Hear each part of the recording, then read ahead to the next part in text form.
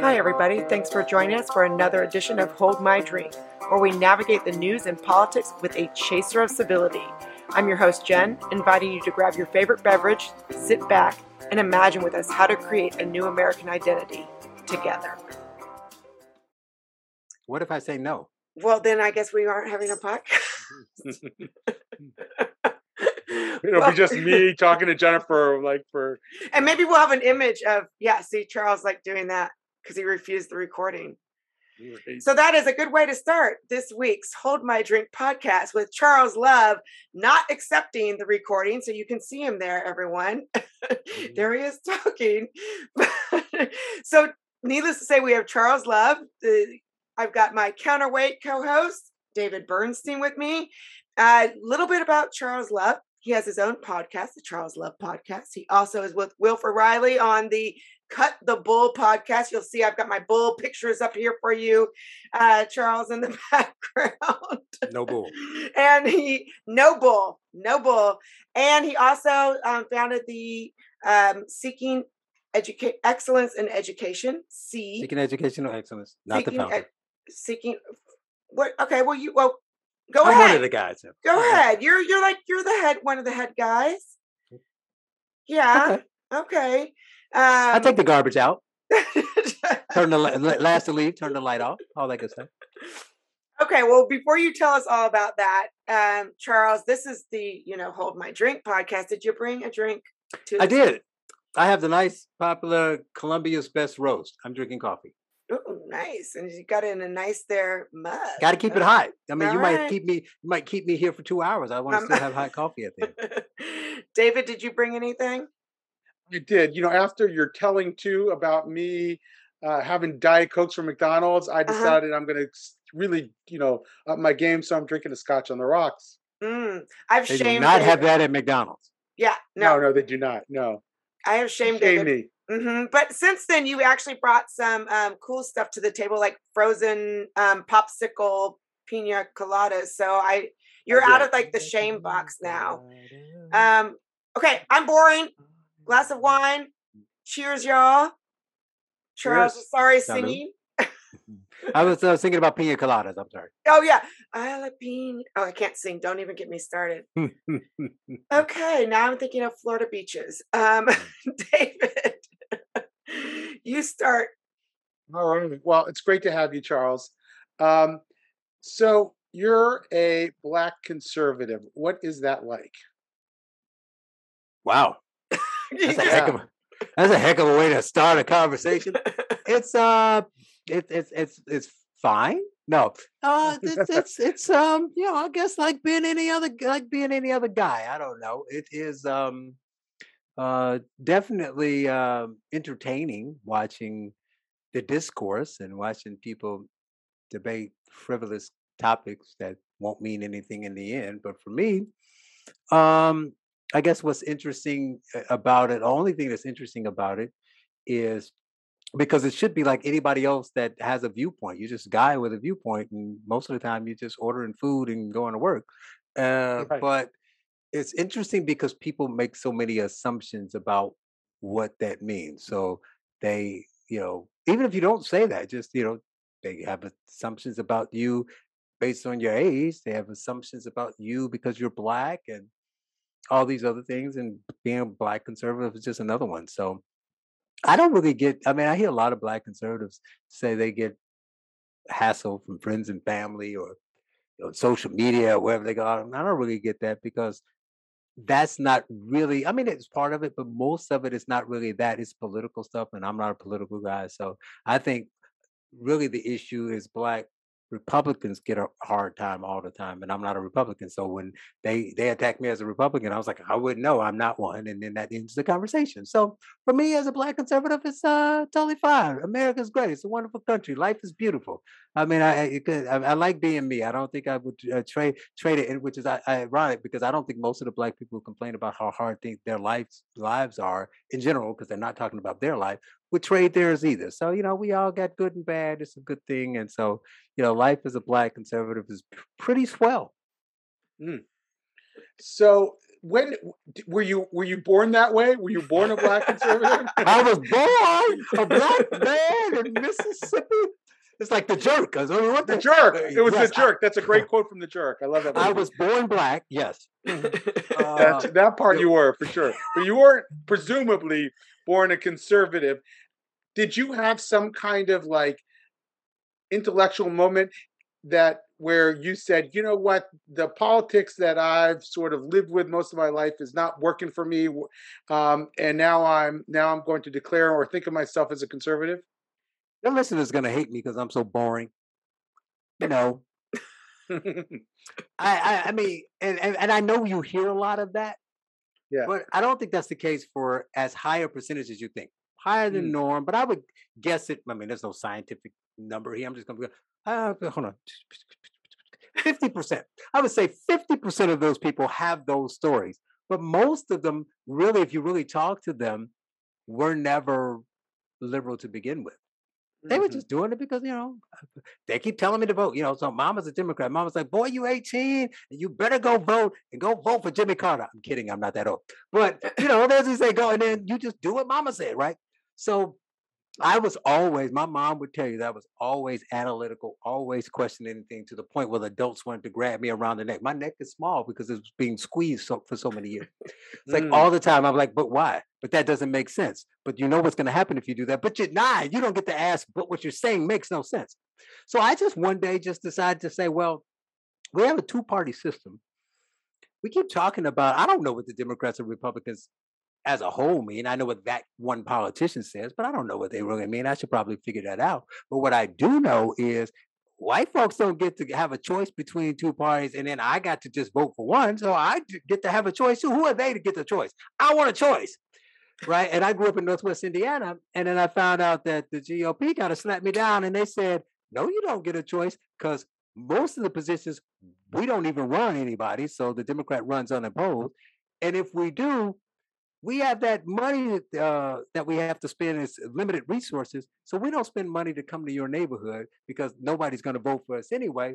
So then I never saw any Republicans. So I was just like, so I got stuck in the middle. I had a period in my life where I was kind of opening my mind to say, let me in search of finding out what does it mean to be a Democrat or Republican? What are their views and what do I agree with and what do I not agree with? But even if I had started to agree less with the Democrats, I didn't vote for Republicans. I'm like, I'm not just giving you my vote if you're not going to come and ask for it. So I was in a political no man's land. Then I found a party. I realized they were back crap crazy, left that party, and now I'm in a political no man's land again. I was a Republican I voted Democrat for most of my life. I was a Republican for about 18 months, 16, something like that. Short-lived. So when you say you're, I'm sorry, right, when you're a conservative, what are your views? What make you that? Well, you're putting me on the spot here. See, so it's so funny. People, but because what's funny about this, I will tell you this, is that I am part of a nonprofit that deals with education, so I'm always busy doing that. I speak a lot. It's hard to shut me up. I got a radio show and a podcast, but I'm always interviewing guests, right? Dave has been on the show. So my conversations outside of coming up with questions, it's all about you. So people think, why? So I read a lot and I understand a lot, but I never really have to give my opinion if I don't want to. Because no one's ever asking me. See, now you're putting me on the spot. I'm asking. Now you're putting me on the spot. That's my job, is to ask. Okay, so here's the thing. So what makes me a conservative is that I think, well, first of all, and I try to do this without putting any other groups down, but I just speak for me and I say that I am logical and I understand the importance of context. The importance of context. So I don't judge what is best for society or best for me based on whether it's perfect, because perfect can be the enemy of the good. And I don't do it based on whether it was the right thing to do in 1842. And I don't look at America and only look at its flaws or compare its flaws with everybody else's good and just, sweep all the other good on the rug. So I say that to say I identify as a conservative because I believe that certain principles, the things that the country was founded on, are put us in a situation where we are most likely to give the most people the most freedom that we can give them with, personality differences and legislative differences and some laws and some control you have to say in government, all that. So it's the best that we have. And some people are trying to change that. And I am trying to conserve it. I am a conservative because, and this is also part of the reason why I talk so rarely about politics. And it's because I think, like they say, politics is downstream from culture. I think that we have been losing a cultural battle in America for, I can't say when because I'm not old enough, at least 20 to 25 years. I mean, there was a cultural problem before that, but not like it is now. The shift that we're seeing now, I say, started somewhere in the late 80s to early 90s. So I was right at coming into my adulthood to see it. I started to notice it in the mid 90s. And I immediately, once I noticed it, started to speak out about it, because even though I was young, and I'm like, this is not good. And then we got to the point like we are now, where everybody turns everything you say into political. So I may argue, let's say Jennifer and I have opposing views on pick any topic out there, crime, LGBT issues, it doesn't matter. I'll say, this is what's best with society. That person will say, well, the Democrats do this, or the Republicans will do this. I don't care whether they're Democrats or Republicans. They make it political. I said, but my argument has nothing to do with politics, right? So I think being conservative, especially today, is being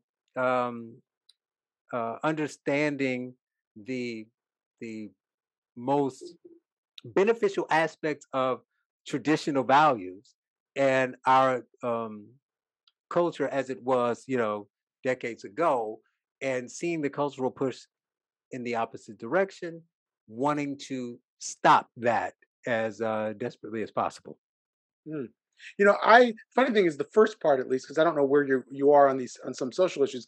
On the first part that you talked about, the comparative reasoning that you use to understand America's imperfections and what it does well and what it doesn't do as well, I completely relate to that. And yet I consider myself basically a liberal or center left. And so it's always interesting to have these conversations about how people define themselves politically, because we're probably using different criteria to do it. And in some cases, we may be more in agreement than we realize. And I think that's always interesting to explore. But are there specific social issues that you think make you a conservative? Well, I would counter argue your argument and say classical liberals are really conservative. I would say that classical liberals are really liberals. They're just not today's conservative. But they're not, though. But what makes them liberal? Well, what makes them liberal is that they stand up for freedom of expression, free speech. They stand up for the Constitution and so forth. Now, whether that's liberal or conservative, that could go in either way. And it may be what separates a conservative and a liberal in the American context is really not those issues. It may be that it's on other issues, whether you support immigrants and immigrant rights, or how you see that, pro-choice, pro-life. Maybe those are the issues that we sort of separate the two today. I don't know. Yeah, it's difficult now because all the terms are changing. I think that's the reason why I had such a problem, and I wrote the article about both sides. It's because I don't think that there are two sides, right? There is no either. These aren't binary choices, right? Right. So, and David's trying to pull him out of it. He thinks he's slick. I had to watch it because he's trying to get closer to issues, and now me saying this is going to make him try to make me do it more, and I'm just going to sidestep. But because I have my opinions on every issue, but the reason I don't voice them is because it doesn't matter. It doesn't define you. You can't really use it to define my conservatism or whether I'm a classical liberal, because I could have the most staunch, what's considered Republican views on every issue. What determines whether I'm liberal, small L or not, isn't that I'm against all those things that the Democrats are for or for them all. It's what I want the government to do about it. Right. Okay. So you can be pro-choice and not think, but still, it's like, I think women should be able to do X, but I don't think it's the government's role. Or you can be like, all abortion is murder, but I don't think it's the government's role. So from a political point, you two are in the same space, but you have a totally different view on the issue. That's why, giving up my viewpoints on all these ideas seems like it's a waste of time, because people would get hung up in that. And I've had it happen before. I had somebody say, "Wow, you're the most centrist person I ever talked to." They asked me about a view, and I gave them my answer, and they were like clutching their pearls. It was like, "But you're always so fair to everybody." I was like, "Yeah, but the difference is I'm not the problem. You're the problem. You asked me my opinion. Most of our conversation is about what's right and wrong and what the government's role is. I have a really clear understanding of that, and it may not be what I want them to do, but technically, I believe that's the government's role, so do it." Right. But when you ask me my opinion, I give you my opinion. Right. The three of us, I'm going to say, because I know Jennifer quite well at this point, I'd say we're all classical liberals in the sense we believe that we should preserve the liberal operating system of American society, that it's absolutely critical that we have the cultural space to have meaningful conversations, and that we should be lenient about people's opinions as much as possible, and extend them the principle of good faith and all of that. And I'm starting to think more and more that that's what defines me, because that's the biggest issue right now in my view in American political life. Like, it's not actually the role of government for me right now. I mean, although that's important, I'm not going to deny, or my opinion or my moral stance on abortion. It's ultimately, I'm much more concerned about how the cultural space to have conversations, because I think that's so critical to a vibrant society. And I'm wondering, in some sense, if we're all part of the same party now, even if we would have defined ourselves differently. 100%. That is the most important thing somebody said to me while the camera was rolling in about 3 years. Oh, the party thing does not matter, and my views on a policy doesn't matter. Right. What matters is, do we understand what freedom is? Do we understand what the Constitution allows? Like, I don't care. I've always been a rule follower, and I'm like, I'll follow the rules as long as I know what the rules are. Don't change the rules in the middle of the game. So if I believe the government shouldn't be doing something, and I point to the Constitution, I get mad if you do it anyway because it's not in the Constitution. But to be fair, even if I disagree with it, if 2/3 of the population, and they send their representatives to Congress, and 2/3 of them decide that this is going to be the case, then you did those things and made those changes in the proper channels. But that's not generally what happens.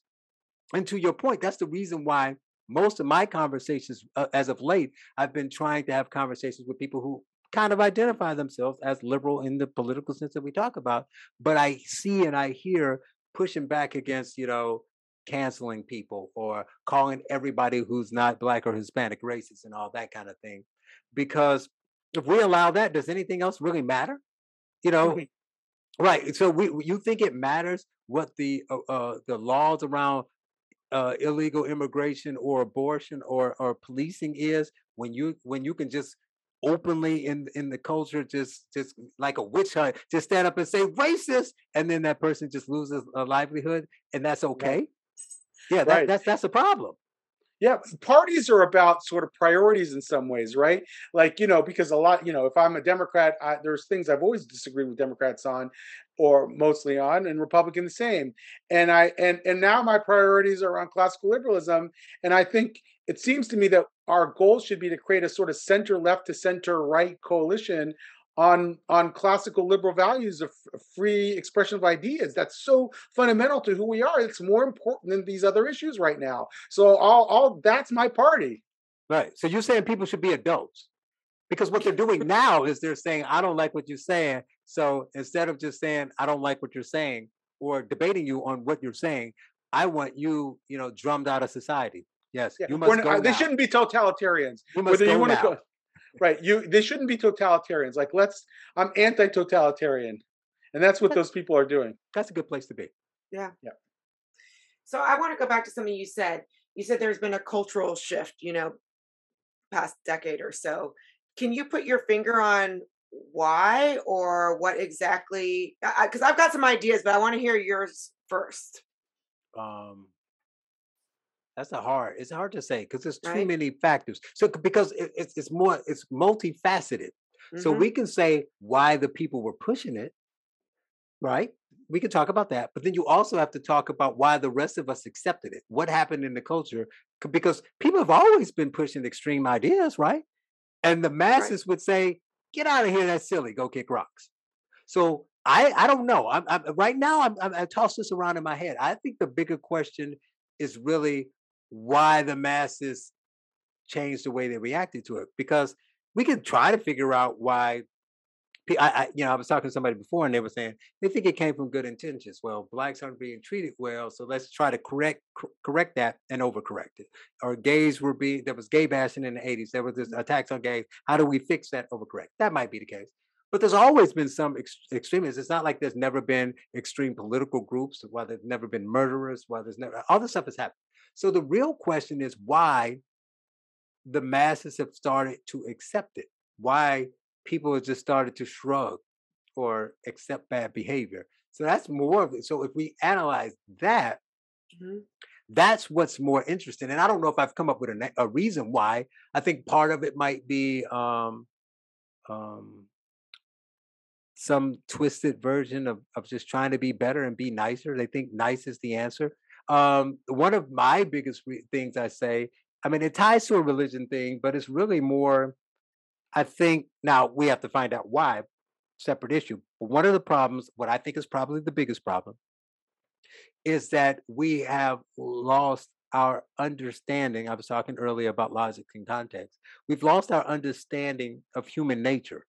So it could be a bit of a couple of things: a loss of religion. It could be education. It could be advances, technological and other advances. So we got this level of hubris where we're like, "Come on, we put people on the moon.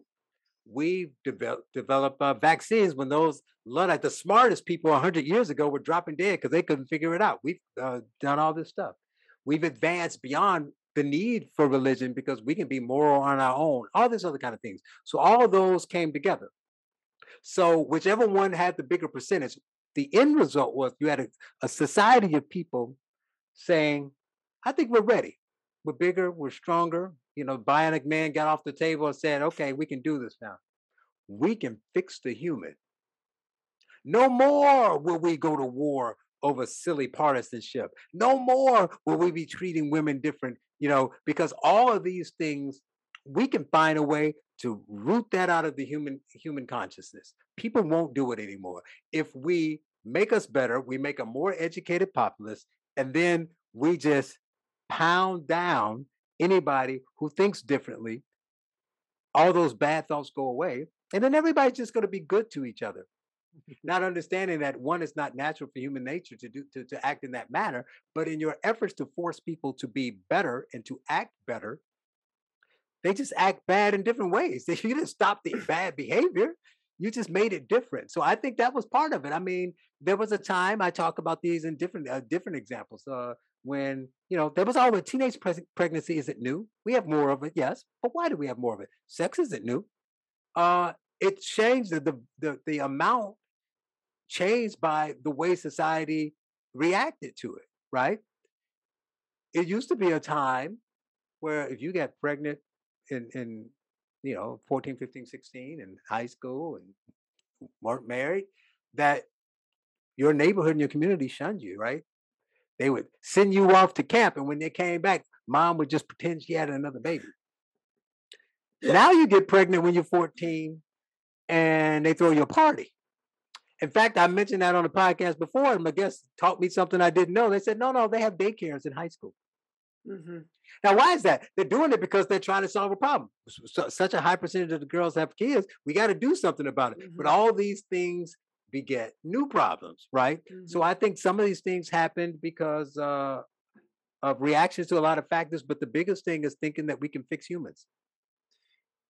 Yeah, we kind of normalize, dysfunction when we're, in some ways, what I'm hearing you say, like we normalize dysfunction when we are in some of our attempts at good problem solving. Mm-hmm. But it's interesting. The reason I asked that question is because my co-author, he talks about often. He really felt like he grew up in Virginia in the 70s, and he thought that was a golden age, the New South and whatnot. became a very, successful Harvard trained lawyer, lives, minutes from the beach in San Diego, has a, family member who is equally as privileged. And the conversation in the household is Blackness is oppression, nothing else matters. This is a family member, who's been given a lot of privileges. And so he wonders if it's not the cultural shift isn't like a generational shift in a way. And if that generational shift didn't begin with some of the new dialogue that we have around critical race theory, critical social justice, this idea of like a lot of that stuff that you write about in Race Crazy, the 1619 Project, and whether or not that's kind of shifted the generational dynamics that has caused that cultural shift. Well, of course, I think that it's if you're talking about the chicken or the egg, that it came after. It just made it easier for the things that they were doing to happen, because now those that, if you're talking about age, those younger generations are taught this stuff in school and at the university, so it became more of a norm. We all know that. Whether you agree, even if you agree with it, people, logical, honest people who agree with it will say it's a good thing that it was taught, but they'll admit that if you're 30, 35 maybe, when you were in college, you were taught some of these things, right? So now you're 35 and you're a professor and you're teaching these things at an elevated level. So those are facts. But it doesn't change the fact that the shift was happening before then, and there was a normalization of it that made it okay to teach it. Because of course, okay, that 35-year-old, when that 35-year-old was in college and they had a professor who was teaching that, times were different. The administrators of the college could have just been like, you're not teaching that crap, get out of here. Right? It could have been shut down then, but it wasn't. And the race issue, there's always been people talking about the problems of the Black man and the disparities and gaps in certain areas. That's not new. I mean, honest people would have to admit that the gaps are either lessening, or the gap is the same size, but everybody moved up a bit. So you can't say that poor Black kid in 2021 is in the exact same position that that same kid would be in 1971. That's foolish. But those arguments were always there. I think the difference is, I still say the biggest difference is how it was, how people reacted to it, and what they slowly started to accept. So Daniel Patrick Moynihan sounded an alarm about the single household. People, called him a racist, even though he was probably, today he would be considered on the progressive. He would be in the AOC wing of the Democrat Party, basically, right? He was progressive for the time, right? He was saying it to say, hey, let's fix this, not because he had some problem with the group that he was talking about. And now we talk about how it's so much more in the Black community, but we ignore the fact that it's 40% overall. So it just got normalized across the board. You could say that about the helicopter moms. You can say that about, take the score. Remember when there was a big thing where people were talking about, well, don't keep the score, or let's have a mercy rule because we don't want the kids to lose by a certain number of points and all this kind of stuff. All this stuff was a precursor of everything you're seeing now. If somebody would have, so you tell me, think about it. If when they said mercy rule, the adults in the room said, get out of here. You don't want to lose by 70, play harder, right? If that was the response, we would be arguing now if boys can compete in high school and in college as girls, and even though they're physically more dominant. Do you think if they had not allowed that progression in the late 80s and the early 90s, that today we will be having this, strongly considering this argument? Not saying that people wouldn't be pushing it. Would society be strongly pushing it and considering it, saying, well, maybe boys can, if they say their girls can compete against women, even though they win 98% of the time? Sounds fair. Do you think that would still be happening if we had been slowing down the other things 15 years ago? Because I would argue no. Mm-hmm. So you say it's a progression. It's been adding on to each other, on to itself for years now.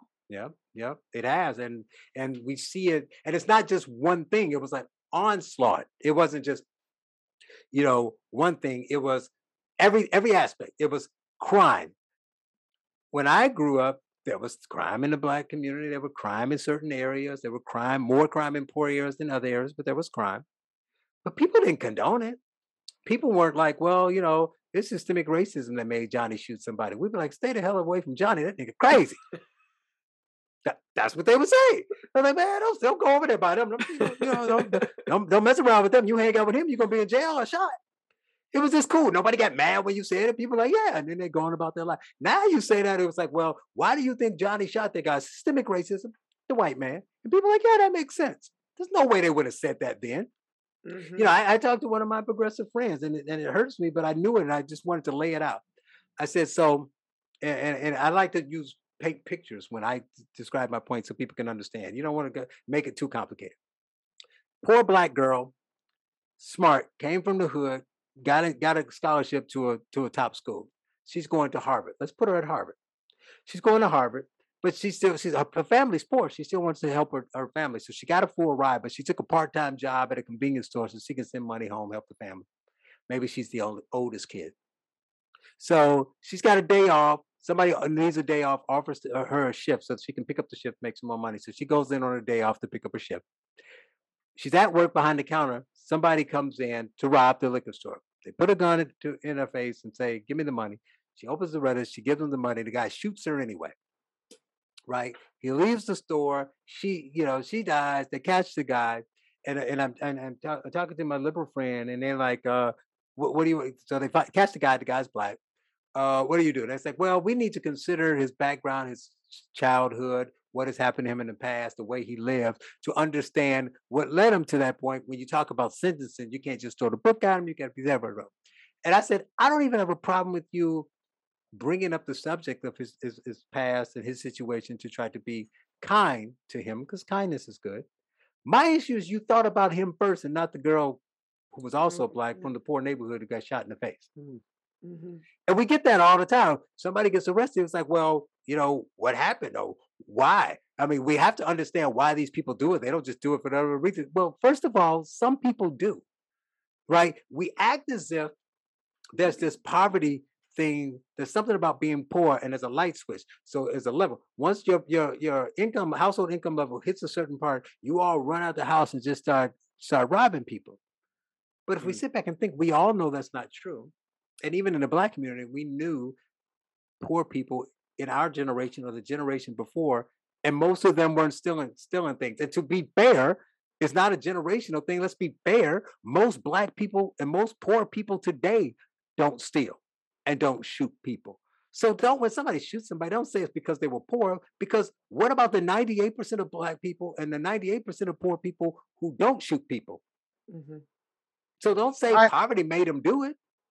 Right. So I have a question for you. This one has been like sitting with me for a while. There's a lot of talk about systemic racism, and it is the main explanatory factor for why there's disparity among groups.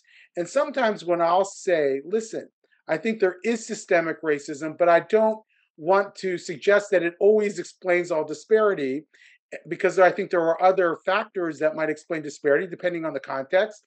Let's be able to talk about that. The woke person will say, well, what other possible explanations might you give? And they almost are setting a trap, it seems to me, that they want you to say culture. And if you do, then they can call you a racist and dismiss everything you've said. And yet I feel like we haven't done a good job. Those of us who want to talk sensitively and thoughtfully about culture, we're not trying to treat it as, we're not trying to demean anybody. We're just trying to be honest.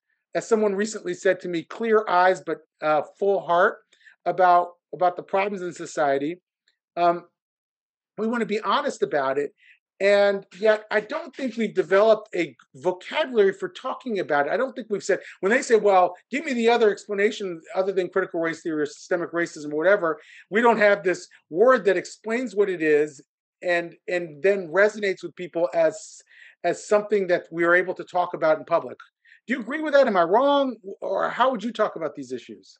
Well, I would first encourage everyone to get a copy of Race Crazy and read that 2 or 3 times, and then go read We Want Equality, my previous books. Read that a couple times, and then you'll have all the answers. Well, first, I get why you do it, but you saw me pretend to be ticking over here. You can't say there is systemic racism, whether you agree with it or not. I'm sorry. You agree. We agreed earlier. You set the groundwork that what liberalism is and what's most important and what you think is an issue. You cannot win that fight once you concede that ground. You are now unstable and off balance. You will lose that debate. If I say that you cannot win by giving them their argument that there's systemic racism. Well, let me push back on you for a second. I'm not saying America is systemically racist. I'm saying that I think I can point to institutions or specific examples when a system or structure is rigged against Black people. Give me one. I think that there are examples of it in the criminal justice system. There was a great podcast that Bari Weiss had that I was just listening to on the car ride before this, and she was talking about how there are certain sickle cell anemia is way underfunded compared to cystic fibrosis, which is much more of a white-oriented disease. So underfunded by whom? By the government. And even though that it's 4 times more. Well, I switched gears. Threw me off. Okay, you switched. Okay, I switched gears. Okay. But I even with criminal justice, I could come up with an example where I think that there's probably some evidence. I love this because every example you come up with, I will destroy. Right. You might be able to, but that's where the conversation. 100% I can. Yeah, I'm not so sure. But then give me one. We can do your sickle cell if you want to. Okay, let's go for it. You go destroy that one. So in order to decide whether it's because I'm not saying that there's not discrepancies. That's what I'm arguing.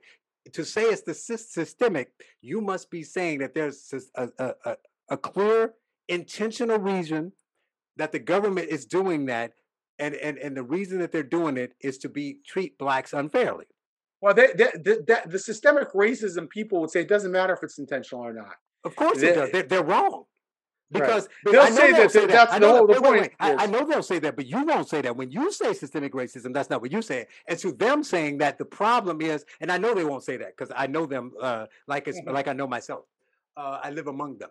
And I know that's what they'll say. But the problem is, the reason they lose is because they say every discrepancy is.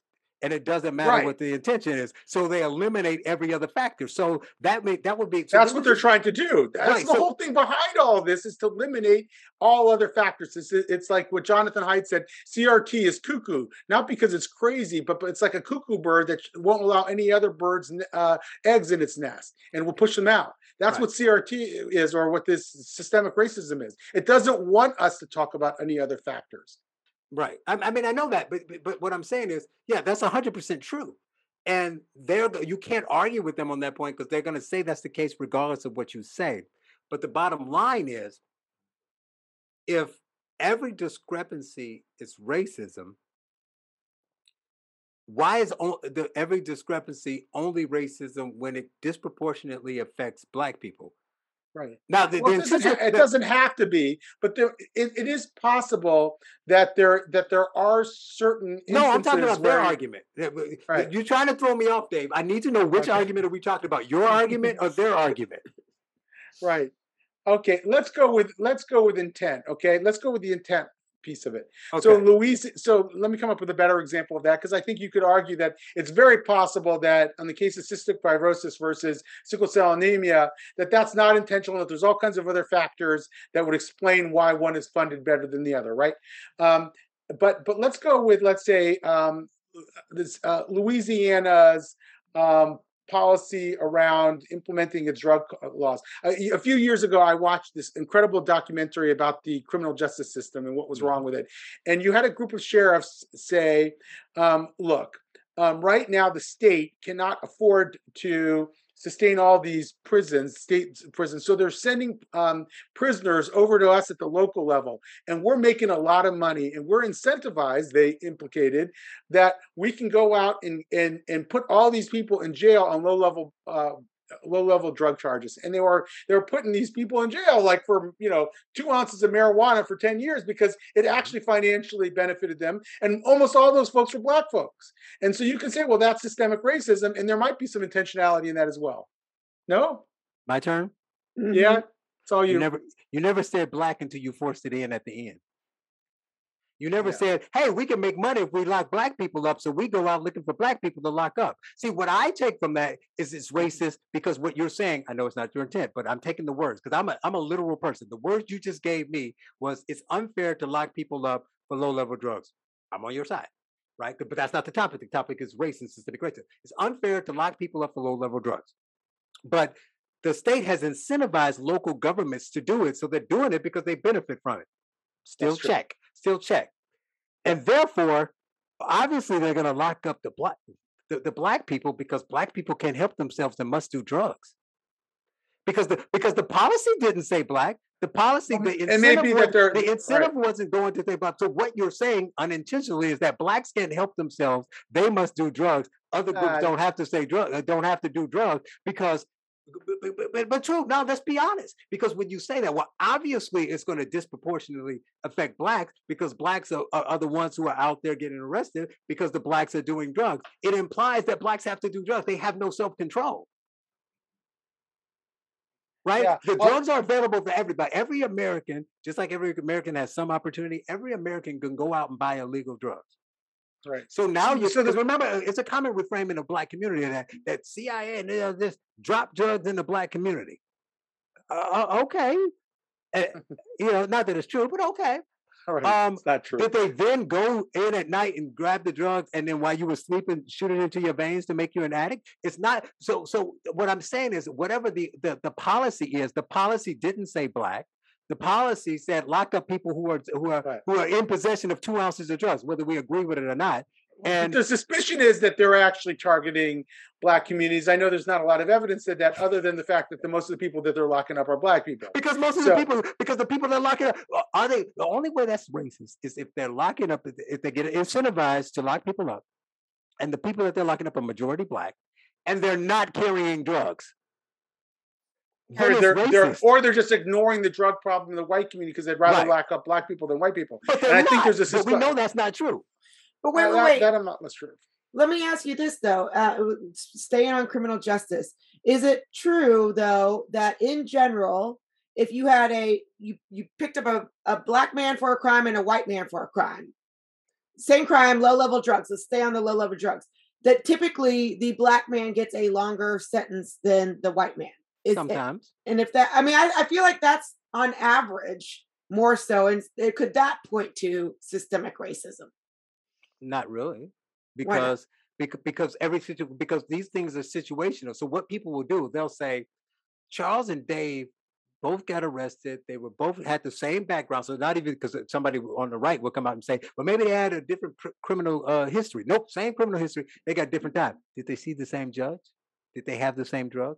Were they in the same city? Because what we're doing statistical gymnastics, and we're taking numbers and swapping them around. So we already know states have different laws, right? We can disagree with the laws. So let's say Texas is a red state and it's more stern, and New York is a little bit more liberal on the crime. So they'll take a guy. They're not taking. I'm telling you, look it up. They're not taking. They'll have an instance, but they are not taking everybody from the same county in the same situation and taking 20 examples and setting them aside and saying this never happened. They're just taking blacks across the country with the same type of offenses and whites across the country, and then where they find discrepancies, they'll pull them in together and say, "See." So, but they're not in the same place. They're not all in the same state. They're not all with the. So, if you had those numbers and you only looked at a particular county, and you pulled in all that information, a lot of those discrepancies fall away.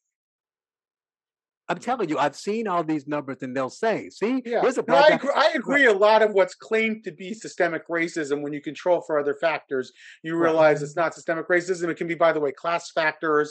I mean, you look at that in the health outcomes. Yeah, but I also want to. I don't understand why we focus so much on. And in most of the situations, like the healthcare is a good one. You can focus on the sickle cell thing.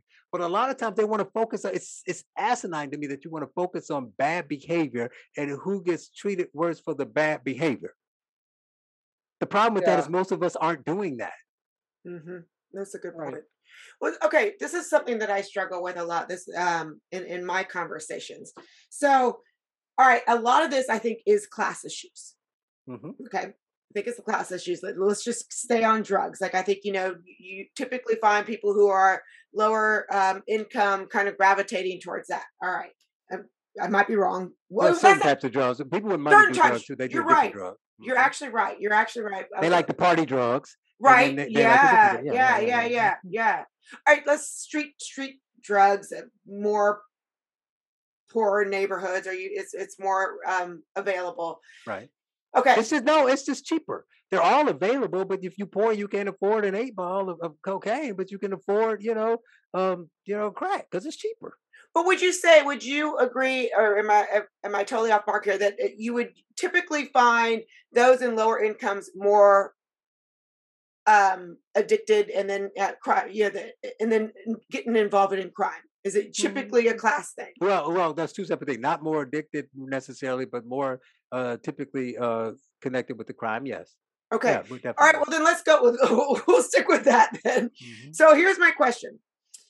And I know that this is something I talk about all the time, and I struggle with this. Is I know that there's no causality necessarily between slavery and crime today in the street. I know. I love your eyes, because I'm reading your book. What? Oh, I'm sorry. Go ahead. Wait for it. See, this is why you needed a drink. Yes, I'm ready. Okay, Charles.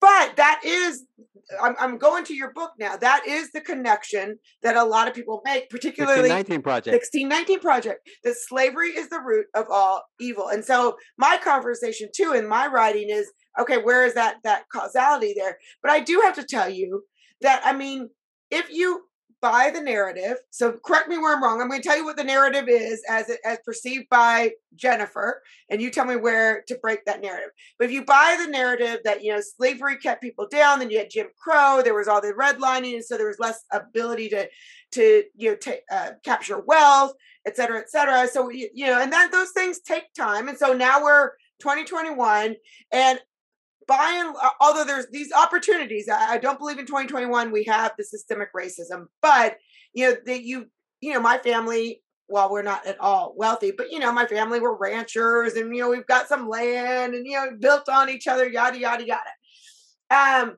That some families weren't able to do that because of certain policies, and so now there's not a level playing field, and so you've got more minorities in poverty situations, in street drug situations, and therefore, there needs to be some consideration for our past in addressing some of the problems that we see today. Break that down. Tell me I'm wrong. That was a mouthful. I know. I'm sorry. Well, it was my turn to talk. I was really. Well, everything that you mentioned is true. But we don't live in a vacuum is the problem.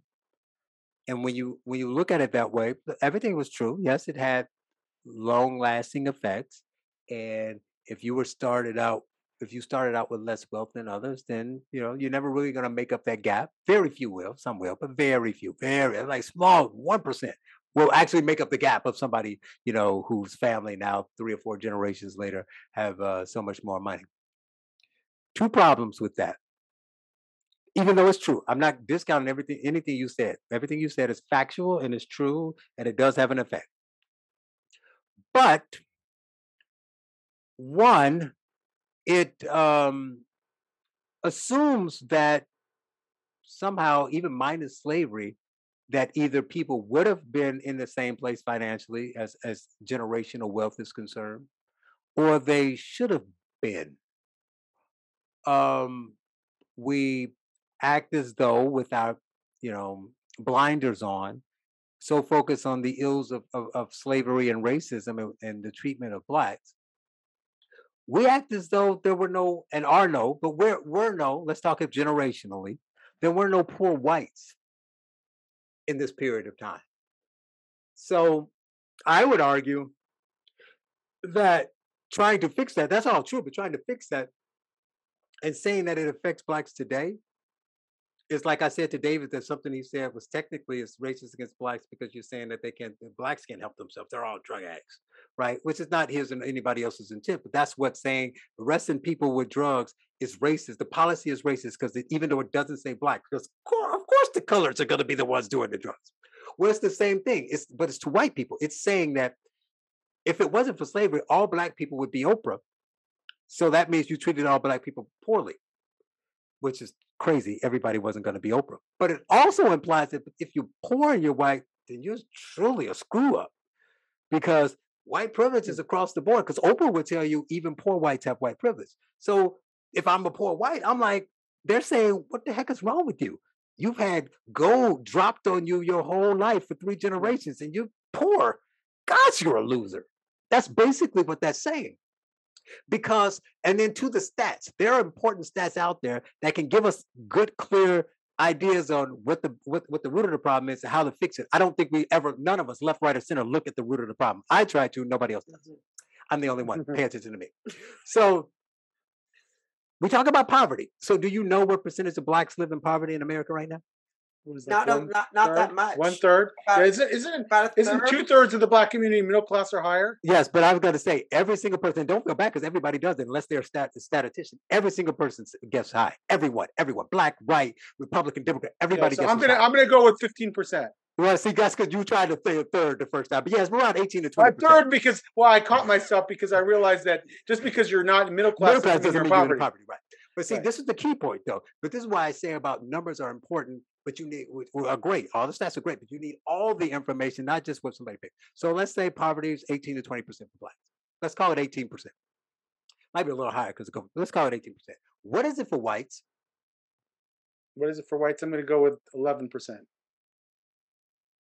That's pretty good. It's a little less than that.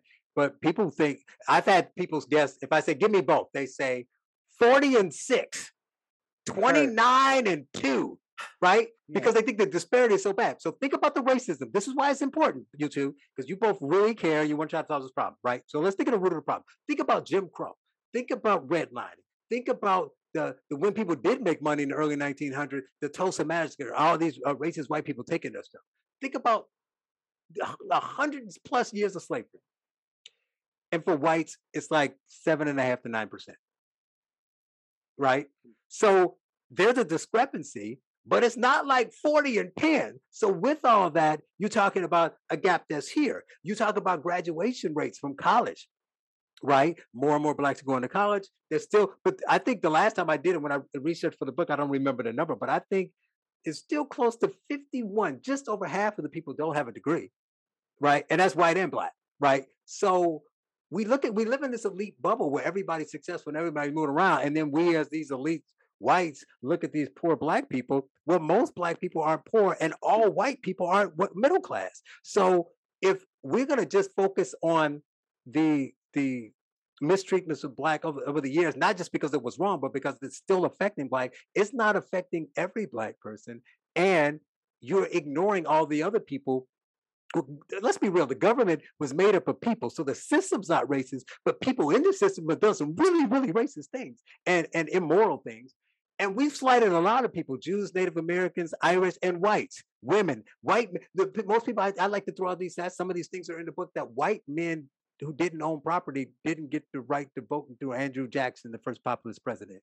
So we keep saying white men couldn't vote for 100 and some years. Right. And then the women, this is try this on. We all know this, but we don't let it sit on us. White women got to vote 70 years after black men. So the black male slave got to vote before the white woman. She couldn't own property. Right. That's what I'm saying. So if we're going to right the wrongs, we got to right all the wrongs. So then we just all broke because we spent all our money righting wrongs. And then China and Russia just come and beat us over the head because we're wasting our time righting wrongs. Suck it up. Yeah, well, that's its own issue. Can I ask a question here? So you've said before that you haven't really been that pilloried by other people.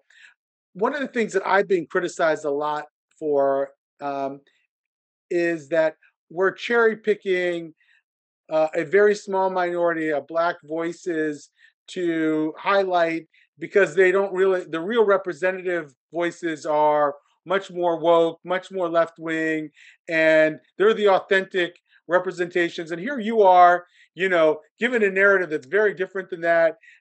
And so I'm trying to hold it up, lift it up, and make it sound like that's the authentic voice of the Black community or whatever. What do you think about that? Like, how, if your friend, if you go back to the people, your friends, extended family, like if you take and they hear this podcast, are they going to be like, what percentage of them are going to be shaking their head like Charles is like screwing us? And to what percentage of them, sorry if I don't know if that makes Jennifer's language rules. I don't know if that's she's more sensitive about those things than I am. And to what degree are those people going to say, yeah, Charles is making sense here? Vast majority will agree with me. Mm. You know what? Whoa. Because here's the thing. I'm gonna have to have another drink. I'm sorry. One second. No, here's the important thing. Not on everything, but on my premise. I've done I write articles. I've been on TV. Every time my friends they eye me and they text me. And I was like, yeah, I agree. Or the ones who are more politically engaged and more liberal would say, I wanted to be mad at whatever you said, but I agree with every word you said, because they disagree with you politically because they're so stuck in the political ideology. But in general reference, everything I'm saying is true. But my message is technically a pro-Black message. You can spin what I said as a negative, but if you take it out, like you say, cherry pick. If you cherry pick what I actually said and take out my explanation, if you just took out the facts I said, what I said is stop saying all Black people do drugs and that we don't have any agency, we can't control ourselves. That's racist. Mm-hmm. Stop saying we're all poor. We're not poor. Stop saying that we should. You keep talking about shootings in the community. Yes, we have an issue in our community, but you do know 98% of Blacks don't commit violent crime. So you're only talking about this many people committing crime, but all the talk in the white community is about how Black community is so violent. The Black community is not violent, right? And their reply is like, yeah, because I lived in the hood my whole life, and I'm comfortable, and I never had an issue. So they know it's true because of what I'm saying. Is stop acting like we're weak and we're dumb and we're criminals. Because that's what the narrative is saying. Now, they may disagree with me on, whether the government should pay back this, that, or the other. And I'm not even saying that the government doesn't owe anything. I'm saying if you think that's going to fix something, good luck with that. I'll be on the other side counting my cut of the money, talking about what are you going to do when this happens. So that's one thing. The other point to what you're saying, and I don't say that. I say this sometimes. Read the preface to my first book, and I talk about this, but when I wrote that, it was a different time. So now it's different because obviously I've been elevated to at least be able to rub elbows with some of these people, and they're really bright, and I like them. But I've challenged a lot of academics, Black and non, people who push back against this stuff. And I said, we need to get this out to the masses because the problem is twofold. We have academics speaking to other academics, so they might have a great solution to a problem, but the regular people don't hear it. But the other problem is that the Black voices that speak logically and clearly from the right are all college professors. So yes, you're going to get that, Uncle Tom thing, that kind of blah, blah, blah, the kind of whatever, because they're like, yeah, he's only saying it because he's making it. I'll be honest, you need to elevate voices that didn't go to Harvard. So I don't get it because I'm not a college professor. I don't get it because I don't, approach things in a way that would make them say that, not that they do, like the people that I associate with myself with don't, but there are Black conservatives out there that other Blacks think that, not that they're wrong, but I don't like their approach because they put down other Blacks. So if you don't approach it from that standpoint, then you get a different response. And lastly, to your average person, go listen to my podcast. I interviewed my brother. My brother is a blue collar worker who didn't go to college, and he sounds exactly like me. Less animated though, but he says the same things. Don't feel haunted. Don't have a problem with police. Don't think that, I don't go around saying all white people are racist and most people are fine. Some people are not, but the people who aren't are just bad because they're jerks, not because they're white jerks, right? We don't need to cover the jokes. The jerks. I think the average Black person is like the average white person. There's a joke I used to tell to my white friends. I was like, you get a kick out of this. A lot of Black people, unfortunately, they think that you all go home Friday after work. You get your drink, you hold your beer, pour that wine, and then you go to your friends and you go, Black people, right? They actually, there's a large segment now, not the other stuff that they don't, give me a hard time, like you said, Dave. But there's a large percentage of the Black community that think that, right? And I would joke that my mom's one of them. I would joke, I'm like, what do you think they're saying? They honestly have such, and I say this narcissism. They think that you talk about them all the time. I say, you know what white people do when they go home? They bitch about their boss. They talk about, I wish I had a different job. They talk about where we're going to go on vacation. They talk about what the kids are going to do, because they do in life what all the rest of us do. They don't have time to be talking about the Black man.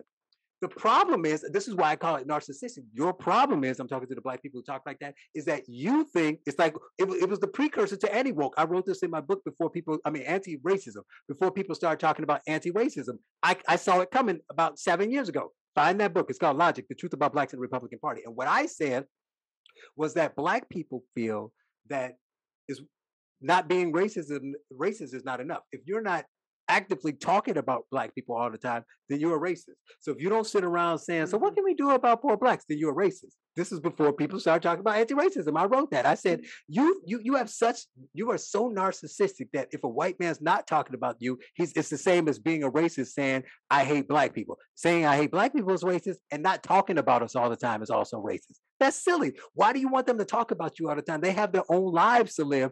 You don't sit around talking about them all the time.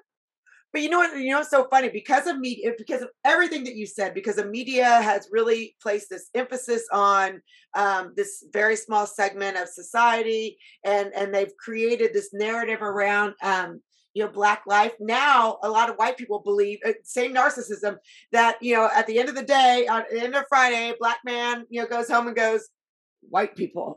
Right. We go home and say, give me a beer. We say the same thing. We give me a beer. Say, what did you do at work, man? I got on my nerves. Yes. Whatever. If they're single, like, who am I going to date? It's typical stuff. Yes. They don't care about that kind of stuff. And it's harmful to believe that, right? So you think, and let me tell you, the other unknown secret is Blacks love their lives. They think it's cool to be Black. They like the fact that white people want to dance like them, want to listen to their music. They're like, oh, you all so cool. You got this swag. They love it. They eat it up and they love it. They know it. They think it's cool. They think we drive the culture. People follow us for fashion. All that stuff is cool. Yeah. So why you complain about your life? By the way, can I tell you something? I heard a great point the other day that Black people, person for person, are the most in America are the most culturally influential people in the world by far, and not even close. Yeah, but it's not. They may tell you, but it's true, absolutely true. Yeah, because I mean, if you look at the percentage of music, the percentage of culture that really stems from Black culture in America, and then that's exported because it's America to everywhere else in the world. Right. So I think that's fascinating. By the way, I'm on my cell phone internet here, just so you know, because we have a big thunderstorm. Your thunderstorm in the background. Well, we have thunderstorm in the background. This is the first of many conversations I feel with Charles. So with your thunderstorm coming on, maybe that's our wrap for our Friday night. But any final questions though for Charles? This is fast. It's so nice to speak, just to not. Yeah, to speak just not edit yourself as you go along. Just have conversations. We need to. I want to do something at some point. Model conversations, give examples of how to speak like a real human being to other people, so that and without walking on eggshells, and that becomes the new norm again. Anyway, I see a series with us three. Ooh, I can do that. How to not walk on eggshells. And I would leave people with the notion that to keep remembering that Black life is good. Black life is not bad. Stop buying into Julianne Moore telling you we're all being gunned down in the streets. Don't believe LeBron. Most Black people aren't walking around afraid to go walk in the park. It's not true. It's not true. It's not true. It's not true. Okay, not true. I don't know a Black person that believes that. Don't know one. And I would stop being their friend if they did. I can't be afraid of somebody who's afraid to go out the house. What are you talking about? You're afraid to go out? What are you talking about? Well, I'm not afraid, but the cops are racist. Okay, now I got friends who will say that. But then I'm like, are you afraid of them? No. Because they don't even really believe it themselves. They're just saying it. They don't believe that crap. They're fine. They'll be fine. In our next conversation, we have to go over Race Crazy a little bit more. You do a brilliant job. We will have that conversation. I mean, I'm just going to give a teaser for that conversation. your breakdown of the money that goes into the movement for Black Lives is shocking. So there you go. That's the teaser for next time, because we have to have that conversation before the and Google the movement for Black Lives, because most people don't know what it is. Holy crap, y'all. Okay, teaser. We're having Charles back. So there you go. Well, thank you. All right. Part 2 coming up. Yes. Yeah. I appreciate being here. This ends this week's Hold My Drink and Counterweight podcast. But for the curious, I share this week our outtakes. But fair warning, this is a trigger warning, if you will. The rest is real talk with a hot mic. So feel free to turn off the podcast now or proceed at your own discretion. I'll cut it there. But yeah, Charles, this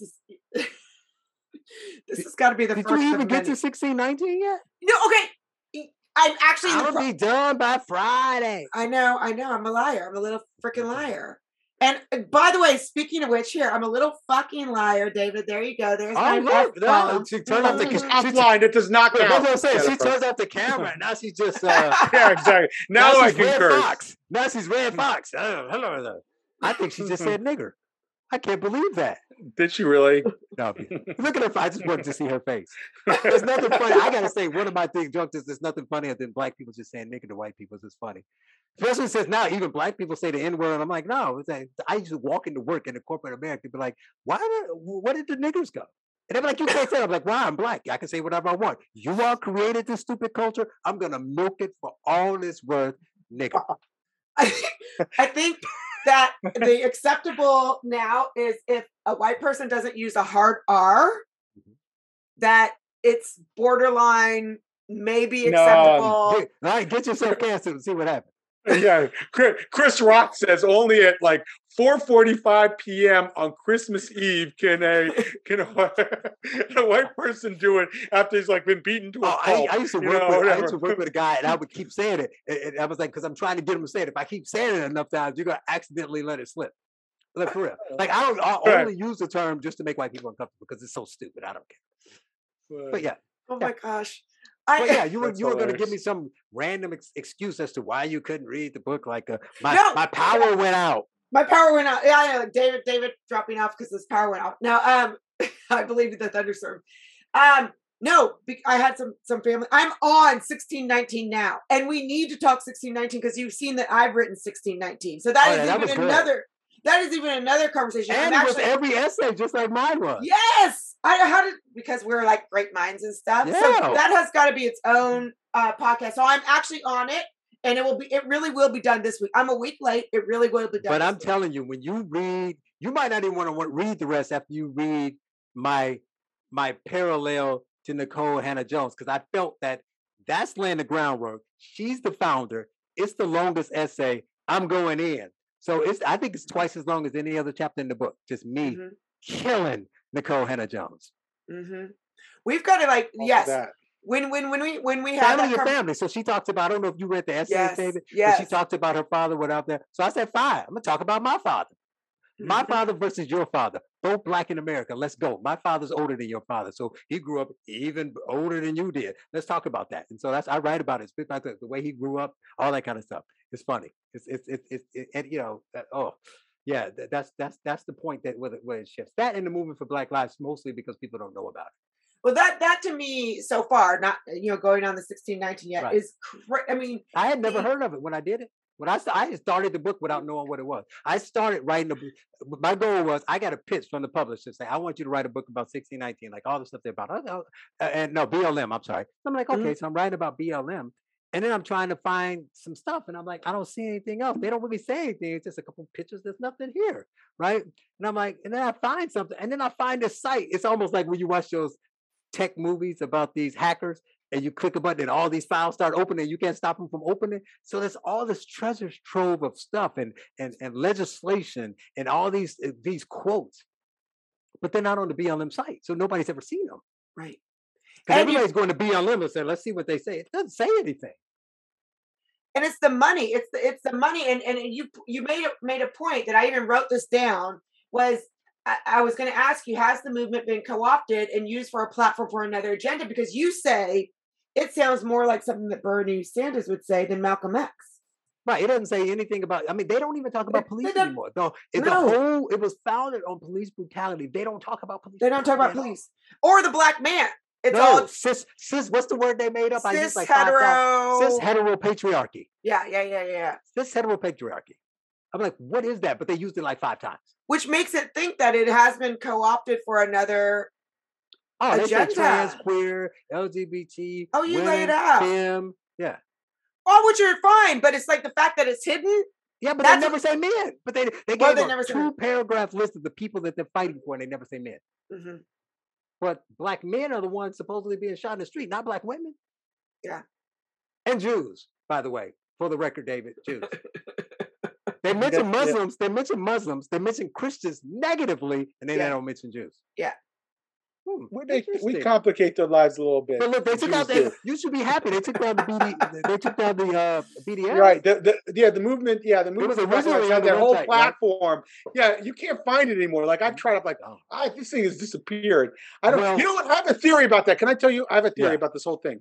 I think that if you go back to 2016 when that original platform was issued by the Movement for Black Lives, that at that time Black Lives Matter thought of itself as an intersectional movement, that they were going to be helping others. I think today it's no longer an intersectional movement, even in the Kimberly Crenshaw sense. I think it is a centering Black lives movement, and that means it's almost and that's no longer about intersectionality. It's like, so if you say, well, I've been impressed too, they're saying, no, we're going to center Black lives right now. And so I think it's actually shifted gears since then. You're going to love this. We should have a conversation about this. Jennifer, I don't know how far she got in the book, but I think she can tell what I'm about to say. Mm-hmm. I totally disagree with you. I think it's the exact opposite of what you said. I think it was founded on Blackness, founded like I think Blacks are being shot and it's unfair. I'm giving them the benefit, right? It's founded on Black. This is what I don't think I wrote this in this book. I wrote it last book. I think some Black people got together. They thought Trayvon got the shaft. They thought police were bad. They said, we should do something. Pro-Black. All about the Black man, right? And then it's like, we should raise money. And some George Soros type, came up and said, look, I like what you all doing. And you're going to need some money to really push this forward. I can make that happen. So how much have you raised? We raised $26,000. Well, look, I give you $5 million, but I'm going to need you to put some other shit on your platform.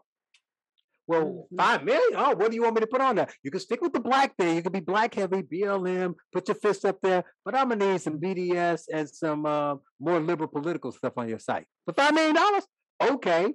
So that's what I think. I think it happened the other way. I think they truly wanted to be focused on Blacks, and they got bought out, right? So the people saw an opportunity, the hard left saw an opportunity to use this to Trojan horse some other stuff. Yeah, the 3 women were lesbians. Well, so that's for sure. That last part's for sure. That the hard left, the non-Black hard left, said, "Okay, we're going to ride this wave as long as we possibly can." You're saying, Dave. You think Alicia Garza and Patrisse Cullors came up with cis hetero patriarchy? Yeah, they're kind of Marxist. I mean, they call themselves Marxists. They're not smart enough to come up with the term. They're not that smart. Yeah, okay, so they brought some other folk in to do that, but you think that's why they opened with BDS and then went the other way?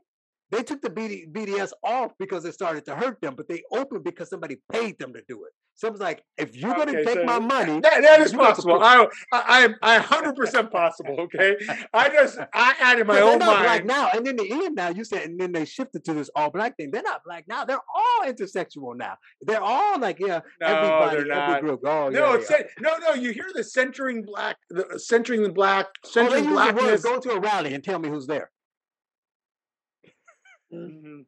All right. I want to investigate that further. That is something I want to investigate further. So you need to read the book, and then we investigate it, and that's our next conversation. Next conversation. Okay. All right. Talk to you all later. Have a good night. Bye. Thanks, Charles. This was a lot of fun. Take care. Thank you for listening to this episode of Hold My Drink. Like or subscribe to the show and check out the show notes for links to source material and to our website where you can find what each of us is reading every week, different news with different views. If you have a topic that you would like us to explore, drop us a line. And join us next week as we say, hold my drink, and the conversation gets real.